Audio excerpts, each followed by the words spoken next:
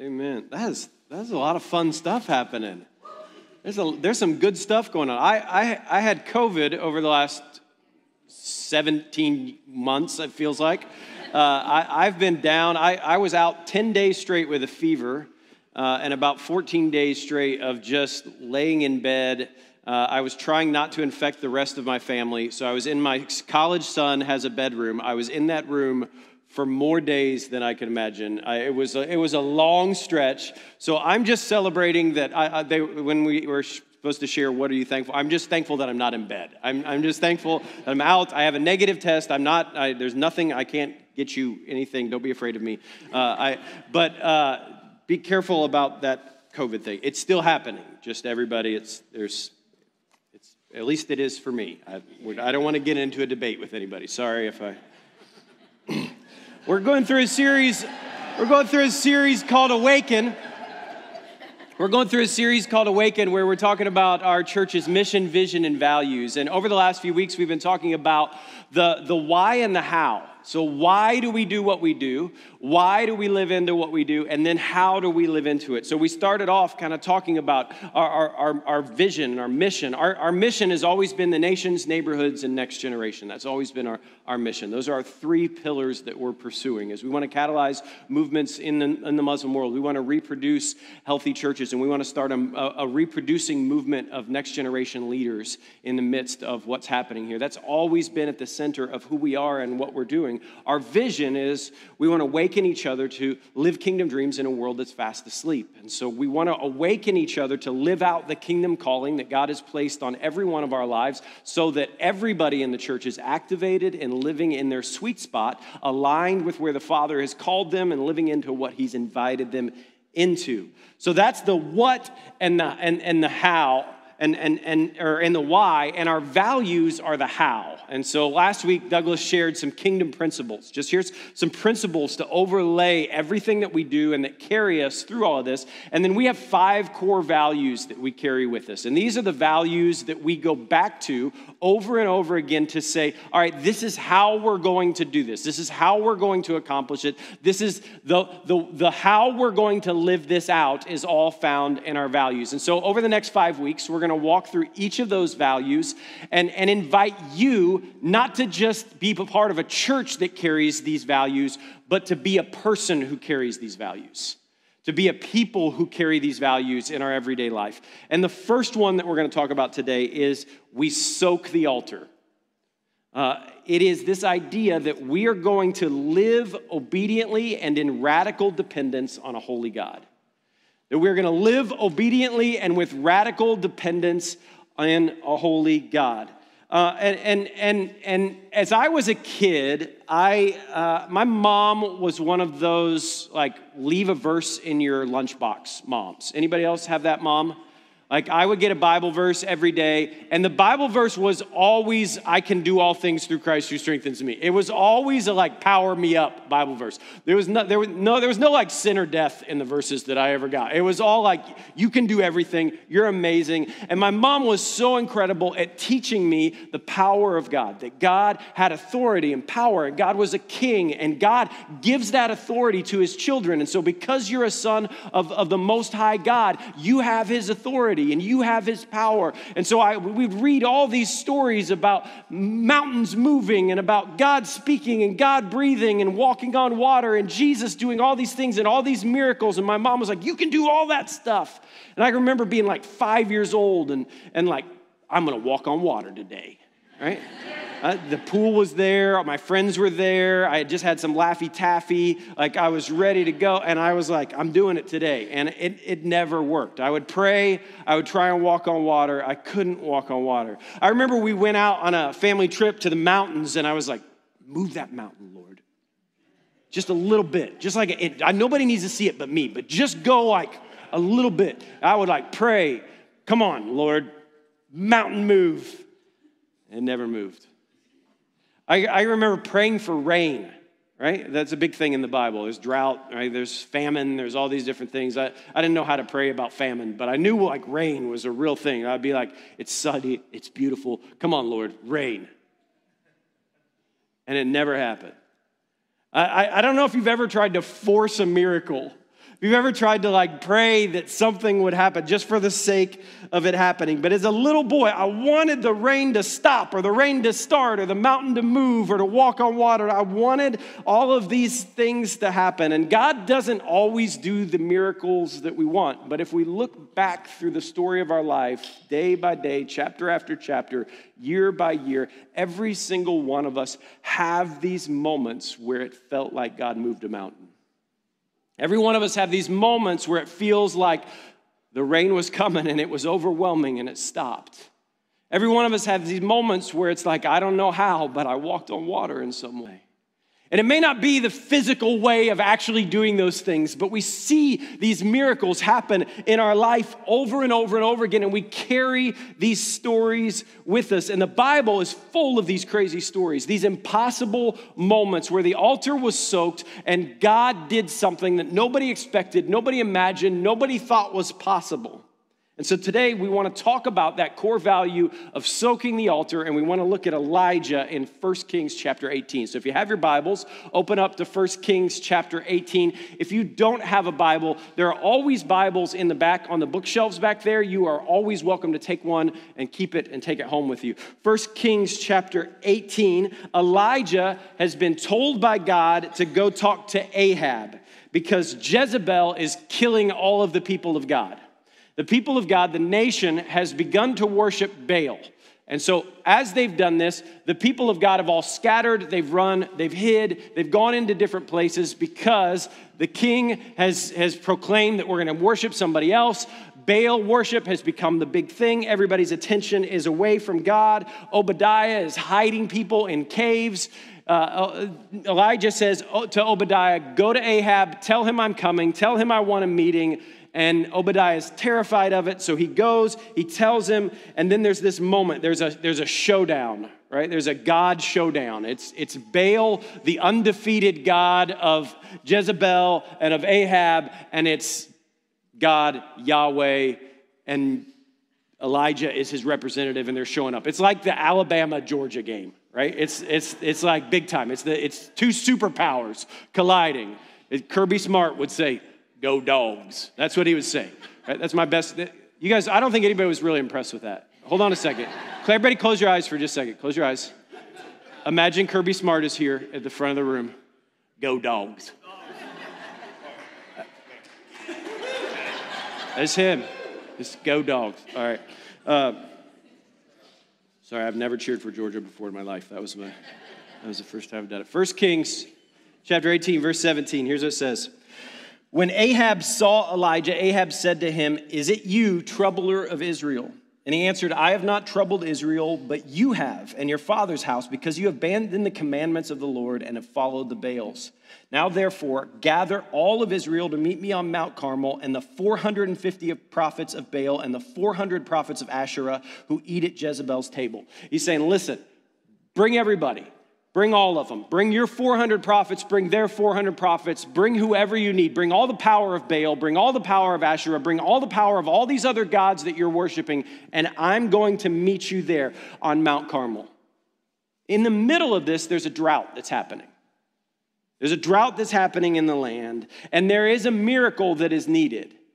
There is a miracle that is needed because in the middle of this drought, people are starving. In the middle of this drought, the crops, it's an agrarian culture. Everything falls apart in a drought or in a famine in this culture. And so everything is falling apart. There needs to be a breakthrough. And here's what we see in 1 Kings chapter 18. It tells us what we do in a drought. And I know that we as Americans, we don't really experience drought and famine in the same way that it was experienced in biblical times. I know it might affect our stock prices for a little while. It might slow down an Amazon delivery for me or something. Like I might not be able to get dill at the grocery store for a week and I'm throwing a fit about it. Like that's how famine or drought affects us, right? Are you with me? But this is enormous for them. Everything hinges on rain. Everything hinges on crops. Everything hinges on the harvest. Everything is right there. And so 1 Kings chapter 18 begins to teach us what do we do in a drought? And not just a drought that is involving our food supply chains, not just a drought that is involving rain, but when we feel dry. when we feel empty, when we feel broken, when we feel wounded, when we feel like we've been crying out for God to move a mountain and the mountain hasn't moved, when we've been praying for rain to come and the rain hasn't started, when we've been asking to walk on water and we just keep sinking over and over and over again. What do we do in those moments? And the first thing that we do is we honestly and humbly face the obstacles in front of us. Oftentimes in a drought, what we decide to do is we hide. We deny it. We pretend. We shrink back. We get busy. We don't acknowledge the pain or the hurt or the woundedness or the brokenness or the stuff that we're walking through, and we just hide from all of it. We'll do everything we can to not face the thing that's real and the thing that we need to face instead of looking it in the face and acknowledging, this is where I am, and this is hard, and this is not where I want to be, it's not where I planned to be, it's not where I hoped I would be, but it is where I am. And you cannot face a drought. You cannot produce a miracle in your life. You cannot step into the places that God has called you to step in without acknowledging where you are right now. We have to acknowledge it. So Elijah makes this difficult decision. He's been hiding out. He's been in the widow's house. He's been in all these different places. He's kind of been behind the scenes hiding out, and he makes this decision. I have to face this task that's in front of me. I have to face Ahab. I have to face Jezebel. I have to go to Mount Carmel. And if you read all of 1 Kings, which is just beautiful, and these following chapters are amazing, you'll see Elijah has all these doubts and fears. He's not this superhero who's ready to face all of these things. He's terrified all along the way, and he's afraid all along the way. But here's the kingdom principle I want us to hang on to. We cannot resolve anything if we're hiding, pretending, denying that exists. The only way we heal is by acknowledgement. Suffering can either become our enemy or our teacher, and it's up to us for what we do with it. Our ability to face the challenges that are in front of us are directly proportional to the healing that we can receive. If we cannot acknowledge it, we cannot experience it. Let's look at Ephesians chapter 5. It says, therefore, do not become partners with them, for at one time you were darkness, but now you are light, the light of the Lord. So walk as children of light. For the fruit of light is found in all that is good and right and true. And try and discern what is pleasing to the Lord. Take no part in unfruitful works of darkness, but instead expose them. For it is shameful even to speak of the things that they do in secret. Look at verse 13. But when anything is exposed by the light, it becomes what? Visible. We cannot deal with what's not brought into the light. For anything that becomes visible is light. So therefore it says, awake, O sleeper, rise from the dead, and Christ will shine upon you. This is how we're healed. This is how we deal with droughts and famines and woundedness and brokenness and hurt in our everyday life, is we acknowledge it, we look at it, we bring it into the light, and we name what's real. If we want to see kingdom breakthrough, if we want to see mountains move, then we have to face the droughts that we're facing. We have to do the inner work that needs to be faced. Every time I stay at kind of a nice hotel, they have like the mirror in the bathroom, and then there's the big like circle mirror that is like extra mirrory, like it like multiplies your face. You know what I'm talking about? And there's like a big light that's usually attached to the new ones. So there's this light, and then there's this giant thing. And I can't resist it. I don't know. Maybe I'm a narcissist. I don't know what it is. But every time I go, I just kind of look at my face. I'm getting older. I'm getting up there, and I just look at my face. And as you look at your face from like the normal mirror, right? I'm just standing back. I'm like, oh, I'm doing all right. Are you with me? Like I'm a little older. There's some more pounds. There's some more gray, but I'm doing okay. But when you look at that magic special circle mirror, there are issues. Are you with me? I'm like, wait a minute, where did those wrinkles come from? Let's just say there's blemishes. And like, have you ever looked at your face really close and been like, what is that? Like there's a thing here. I'm not sure. Is that a pimple? Is that I don't know. Is that going to be there forever? Do I need to talk to a doctor? Is this cancerous? Like, I don't know. Like there's just, you look into that light and all of a sudden everything gets exposed. And it's not always pretty what you see. This is what the Father's inviting us to do. He says, cast your cares upon me. Bring everything to me. Taylor started the service by saying, bring your brokenness, bring your hurt, bring everything and just lay it at my feet and trust that I'm good. Elijah has this fear of death, this fear that maybe if I challenge Baal, maybe if I set up this God showdown on Mount Carmel, what if God doesn't show up? What if God doesn't do what I want him to do? What if this doesn't work out the way that I hope? There's all these fears that Elijah is carrying in this moment. What are the fears that you're carrying? What is the what if God doesn't that you're telling yourself right now? What if God doesn't provide the money that we need to pay that bill that's coming up? What if God doesn't heal this relationship that just seems to be pulling apart more and more? What if God doesn't show up with his grace and his kindness and mercy? What if God doesn't heal? What if he doesn't restore? What if he doesn't? What's the bad news that you're telling yourself? What's the fear that you're carrying? Because the Lord didn't simply want Elijah to survive the drought. He wanted him to learn to serve and trust him. In the arduous trenches of our everyday life, where it's hard, where it's difficult, where it's challenging, God wants to grow his people into resilient people who have the ability to persevere. And the older we get and the more faithful and more spiritually mature we become, what begins to happen is things still knock us down. In this world, you will have trouble, right?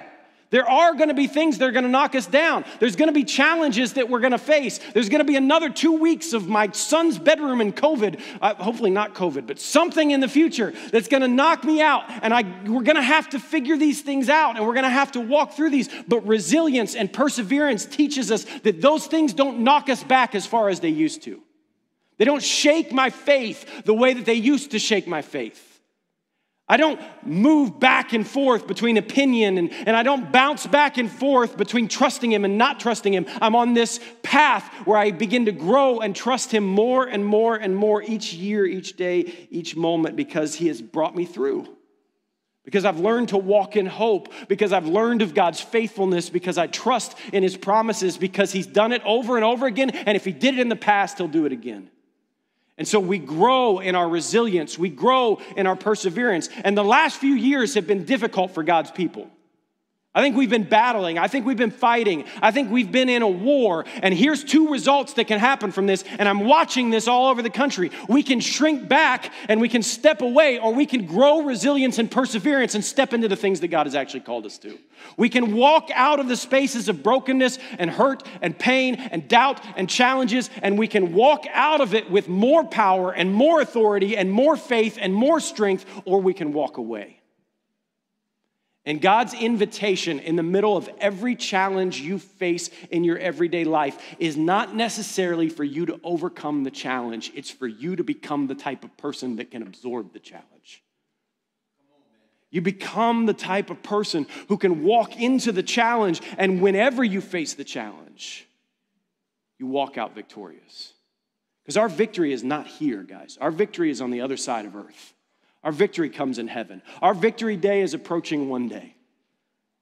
And while we're here, there's still going to be trouble. There's still going to be challenges. But drought can become the door for what's next if we allow it to.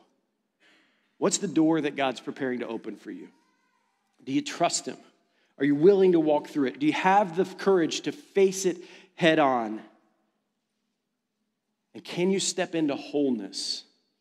That's what God wants for us. He wants wholeness. One of the things we hear often about our church is that our church is a place of healing. I hear this all the time from people.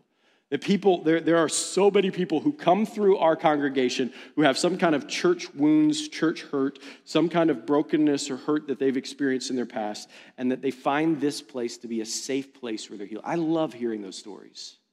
That's one of the greatest compliments I receive as a pastor, is that we've become a safe place for people. And if that's you, we're so glad that you're here. But I want to invite you to keep moving, right? There is this challenge sometimes when we're hurt, sometimes when we're wounded, sometimes when we're broken, sometimes when there's drought, sometimes when there's famine. There's this temptation, and the temptation is to shrink back. The temptation is to stay there forever. The temptation is to live as if you're wounded rather than being healed. And I want you to know the invitation of Jesus is always healing. The invitation of the Father is always wholeness.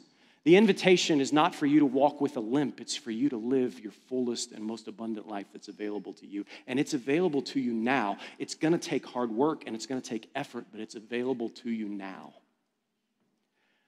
A few years ago, we did the Grace Summit. We were doing it at Midtown, and it was, I think, my second year of being the pastor here at this church, and I had gone through a bunch of church hurt. I had gone through a bunch of pain in my past with leaders who had abandoned me and things that didn't go the way I had hoped, and a lot of disappointment and frustration and things that had just really hurt.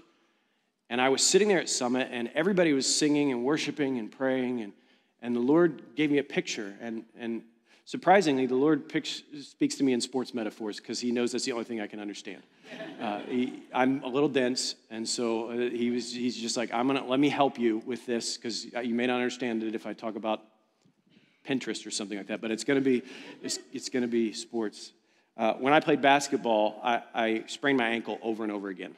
My right and left ankles, I sprained over and over again. I broke my right ankle 4 different times in high school and college because I think once you break it, and then you have this balance thing where I would jump and I didn't know when I was landing, and I would always my ankles are a disaster to this day, and so I would wear a brace. If you play basketball, if you're tough and you've played a lot, you just tighten it up. Right? You sprain it, and if it's not a bad sprain, you just like, okay, give me the brace, I'm going to tighten it up. But when you put on the brace, there's no mobility. Like you feel like you just can't move as fast, you can't cut, you can't. So you're always walking with like a little bit of a limp. You're always slowed down. You're always carrying this kind of brokenness or hurting with you wherever you go.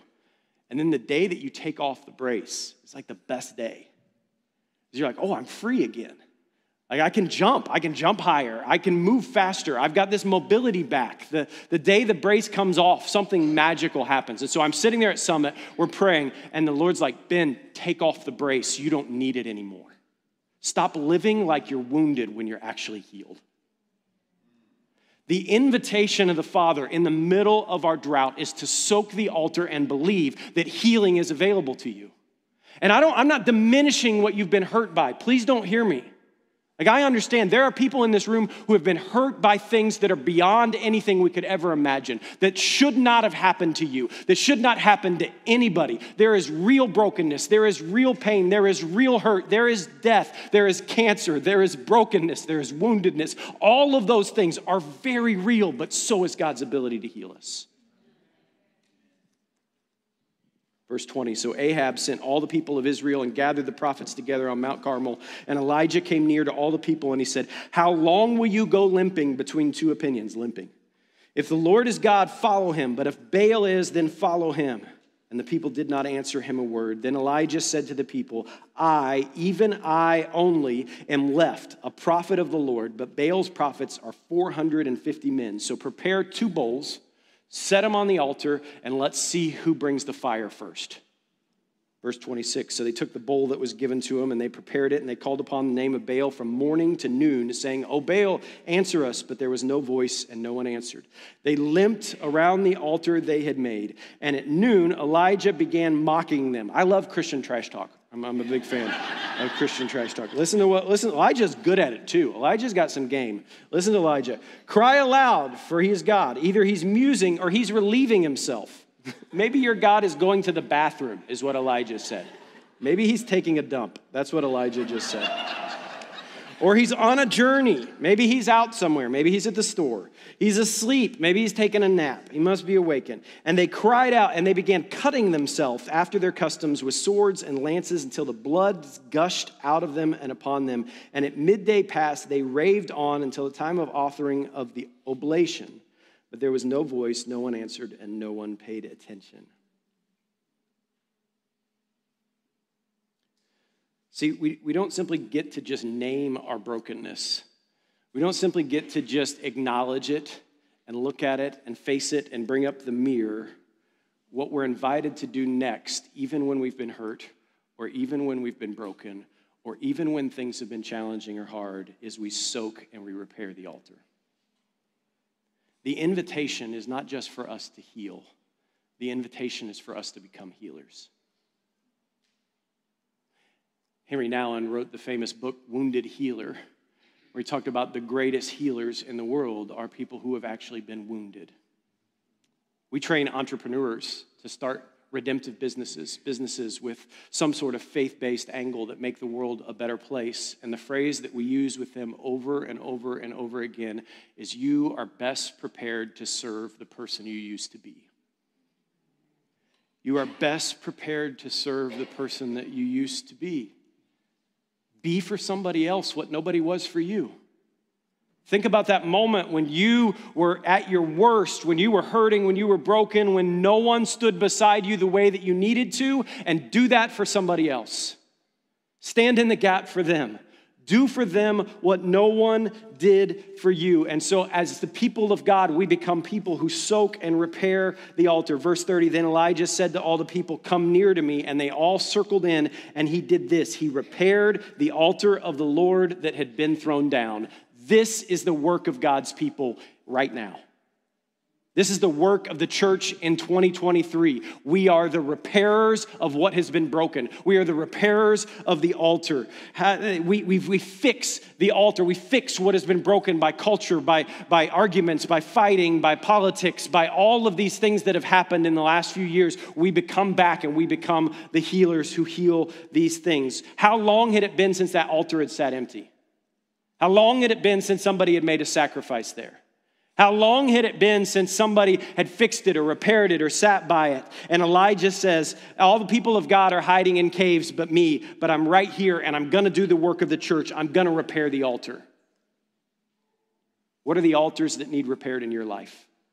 What are the altars that need repaired in Cobb County? What are the areas of our community where things are not as they should be? Where God is not living out what we're called to live out, and we're not stepping into the places where we've been invited to. What's this in your family? What's this in your life? What's this in your workplace? Where are there broken things that need to be set right? And what does it look like for us to become the people who repair the altars? Verse 31, Elijah took 12 stones, according to the number of the tribes of the son of Jacob. It's a biblical number. To whom the Lord came, saying, Israel shall be your name. And with the stones he built an altar in the name of the Lord. And he made a trench around the altar, as great as it would contain 2 seahs of seed. And he put the wood in the cut and the bowl in the pieces, and he laid it on the wood. And he said this, he didn't just build the altar. He didn't just repair the altar. He didn't just fix everything. Remember, Elijah's a great Christian trash talker. He said, bring me some water. Just in case anybody's got any kind of convictions that maybe I'm engineering this on my own, that I prayed to walk on water like a kid at the swimming pool with Laffy Taffy in his face. Just in case you think it's me doing that, how about we dump like 4 jars of water and put it on the burnt offering? Can you imagine being the people in the middle of a drought and watching your pastor take all the water and dump it on an altar when there's people that are thirsty? And they're like, Amanda over here sure could use just a little bit. Can we get some flasks and just pass these out to some people in the community? Like, is there something that we can do to get everybody else the water? And Elijah's like, no, we're pouring it on the altar. And he said, do it a second time. So did it a second time, 8 jars. And then he said, do it a third time. They did it a third time, 12 jars. And the water ran around the altar and filled the trench with water. Listen, I'm no Boy Scout. And nobody would ever give me a merit badge for making fires. But I have tried to start a bonfire with wet wood. Anybody? it's not, and they couldn't go to the hardware store and get the little lighter things. There was none of those, fancy things that we have now. He wasn't like, hey, bring me all the Amazon boxes from the garage, or bring me the old newspapers, bring me the USA Today, or whatever newspaper you want to put in there and burn it up.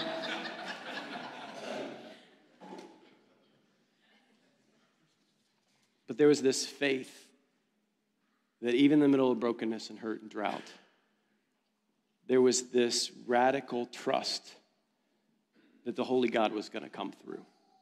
Hosea 10:12 says, sow righteousness for yourselves, reap the fruit of unfailing love, and break up your unplowed ground, for it is time to seek the Lord until he comes and he showers his righteousness on you. I think sometimes we lack imagination for how beautiful the rain could be.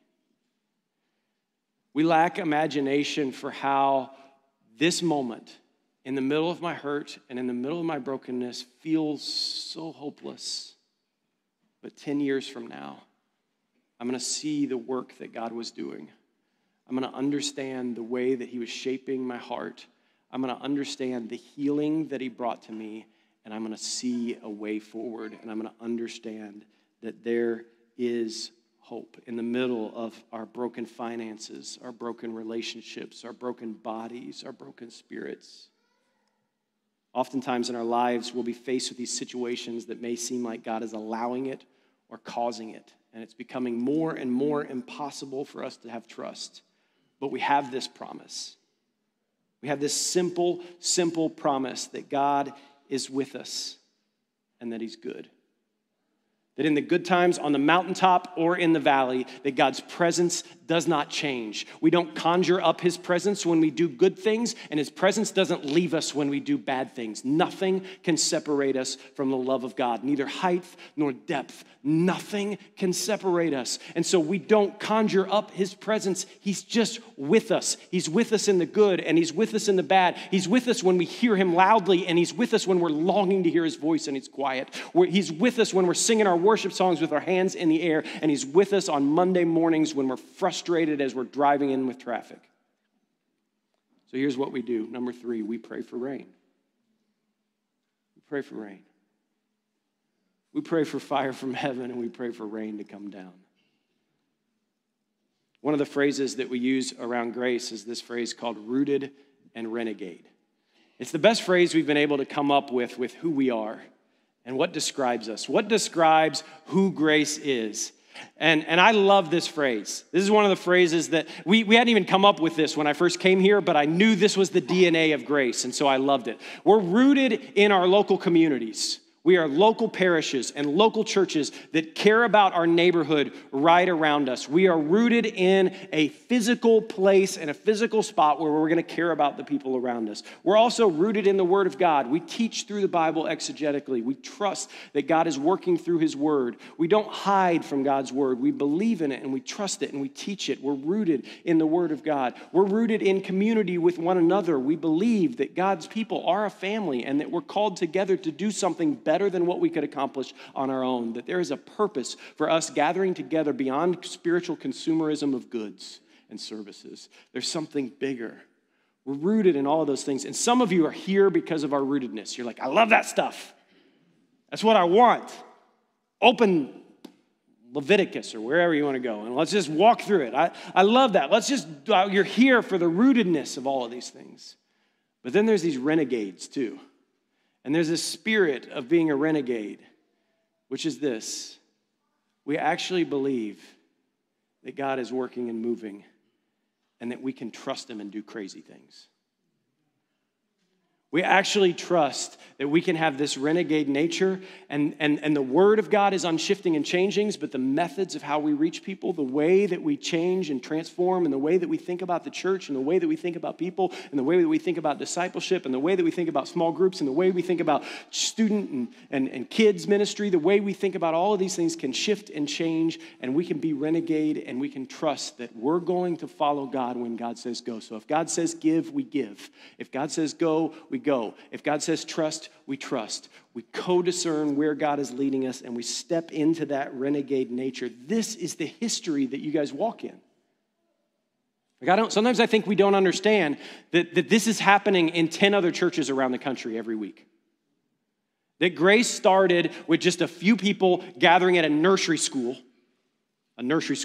like imagine the smell, right? There's just a few people gathered in like a little nursery school room, and it's multiplied into 10 churches. We have 2 fellows right now, Benton being one of them, Brandon Groom being the other one, who are getting ready to plant number 11 and number 12. We have more fellows that are getting ready to start in the program next year. They're going to plant churches 13 and 14. And this is going to multiply and continue to grow because this is our heritage. We've been doing this for a really long time. Long before I ever showed up, the foundation of Grace was built and established by people greater than me. We started ministering in the Muslim world, and all of a sudden miracles started happening and breakthroughs started happening, and we started to say, wait a minute, I think we can make a difference. I think we can catalyze Jesus movements in the Muslim world. We started serving in local high schools and started becoming a local parish that decided the school that is closest to us is going to be our primary missional center where we're going to love, care, and serve. And we started seeing breakthrough. We started seeing kids come to know Jesus. We started seeing crazy things started to happen. We thought maybe we could plant more churches, and so we planted churches in Monroe and in D.C. and in Midtown and in Marietta, and we just continued to start planting churches and seeing breakthrough over and over and over again. I want you to know this and understand this. You are a part of a family of churches that has been soaking the altars for many, many years. And it's been raining, and fire has come, and breakthrough has come. And God has been good over and over and over again. And I think the invitation for many of us today, as I've been praying for this, is could you dream again? Could you acknowledge with the big giant mirror that shows everything, the last few years have not been what I wanted them to be. I know a lot of your stories, so I get emotional even sharing this idea because there has been real pain and real hurt and real brokenness. But can we hold that mirror in one hand and can we say to Jesus, I trust that you're going to repair it. I trust that you're going to repair the altars. I trust that you're going to do something new. I trust that you're moving because I don't want to be a part of a movement that doesn't trust that the rain is going to come. I don't want to be part of a movement that believes our best days are behind us. I don't want to be a part of a movement that shrinks back from the challenges that we face. I don't want to be a part of a movement that doesn't soak the altar believing that God might just bring the rain. I don't want to be part of a movement that doesn't keep believing in the next generation and trusting that they're the future of the church. I don't want to be part of a movement that doesn't keep soaking the altar and believing that breakthrough can happen even in the most unbreakthrough places in the world. I don't want to be part of a movement that doesn't believe that even if there's 450 of them and one of me, God is moving and working. I want to be part of a movement that continues to dream. I want to dream big dreams for Cobb County. I want to dream big dreams for Grace Marietta, and I want to raise up a generation of dreamers who are dreaming amazing things for their everyday life. I want to awaken the kingdom dream in you so that you can live it out in your everyday life, and we can set ablaze this community. I want to be that little boy that's still praying for rain. I want to have that faith of like, God, just move the mountain. Nobody else needs to see it. Just let me see it. Just move just a little bit. Just move it. Just like, don't start an avalanche. Just a little, just something little. Could you do that? Verse 36. And at the time of the offering of the oblation, this means the solemn offering, the significant moment. Elijah and the prophets came near and said, O Lord, God of Abraham, Isaac, and Israel, let it be known this day that you are God in Israel and that I am your servant and that I have done these things at your word. Answer me, O Lord, answer me that the people may know that you, O Lord, are God and that you have turned their hearts back. Then the fire of the Lord fell and consumed the burnt offering and the wood and the stones and the dust and licked up the water that was in the trenches. And when all the people saw it, they fell on their faces and said, the Lord, he is God. The Lord, he is God. What's the prayer today that you think is impossible? What's the area of healing or breakthrough that you've been longing for, but you just haven't gotten it yet?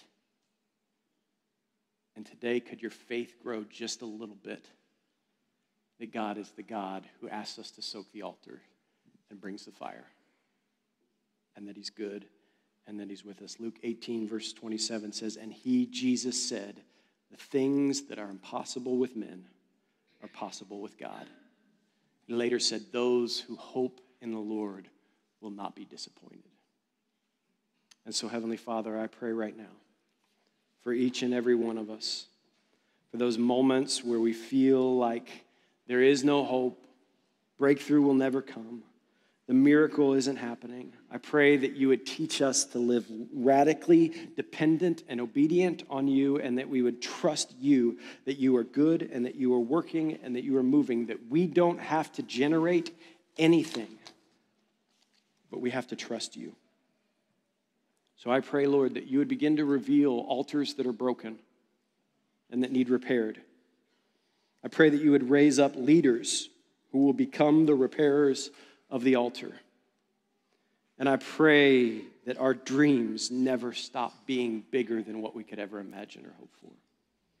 So raise up our kingdom dreams, Lord. Stir up new imagination for the things that you can do. Give us your heart for the people that are around us. Stir up our imagination for what could be. We love you. We trust you. It's in your name we pray. Amen. We're going to move into a time of communion. And as we do, there are communion stations set up all over the room. You can go and grab the juice and the crackers and pray on your own and take some time. But here's what I want to do. The prayer team's going to come up front here on either side. And I just want to invite you, if there is something that you need to face, that you've been afraid to face, and today you want to just say, all right, Lord, let's get out the big mirror. I want to look at it so that I can deal with it. I want to bring it into the light so I can heal. I want to invite you to come and pray with somebody on the prayer team. If there's a dream that's been stirring and you're a little afraid, you're afraid to step into it, you're afraid of what's next, you don't know what the first steps are, you don't know how to get into it, I just want to invite you to come and to pray. And I want you over this entire series to just be praying, Heavenly Father, stir up our dreams. Teach us your ways. Teach us the why and the how of living into your kingdom calling. And raise up a generation of rooted and renegade leaders that changes the world. So we'll step into communion. The band's going to play for just a little while. We'll take some moments just to be quiet and silent, think and pray together, and then we'll wrap up and worship together.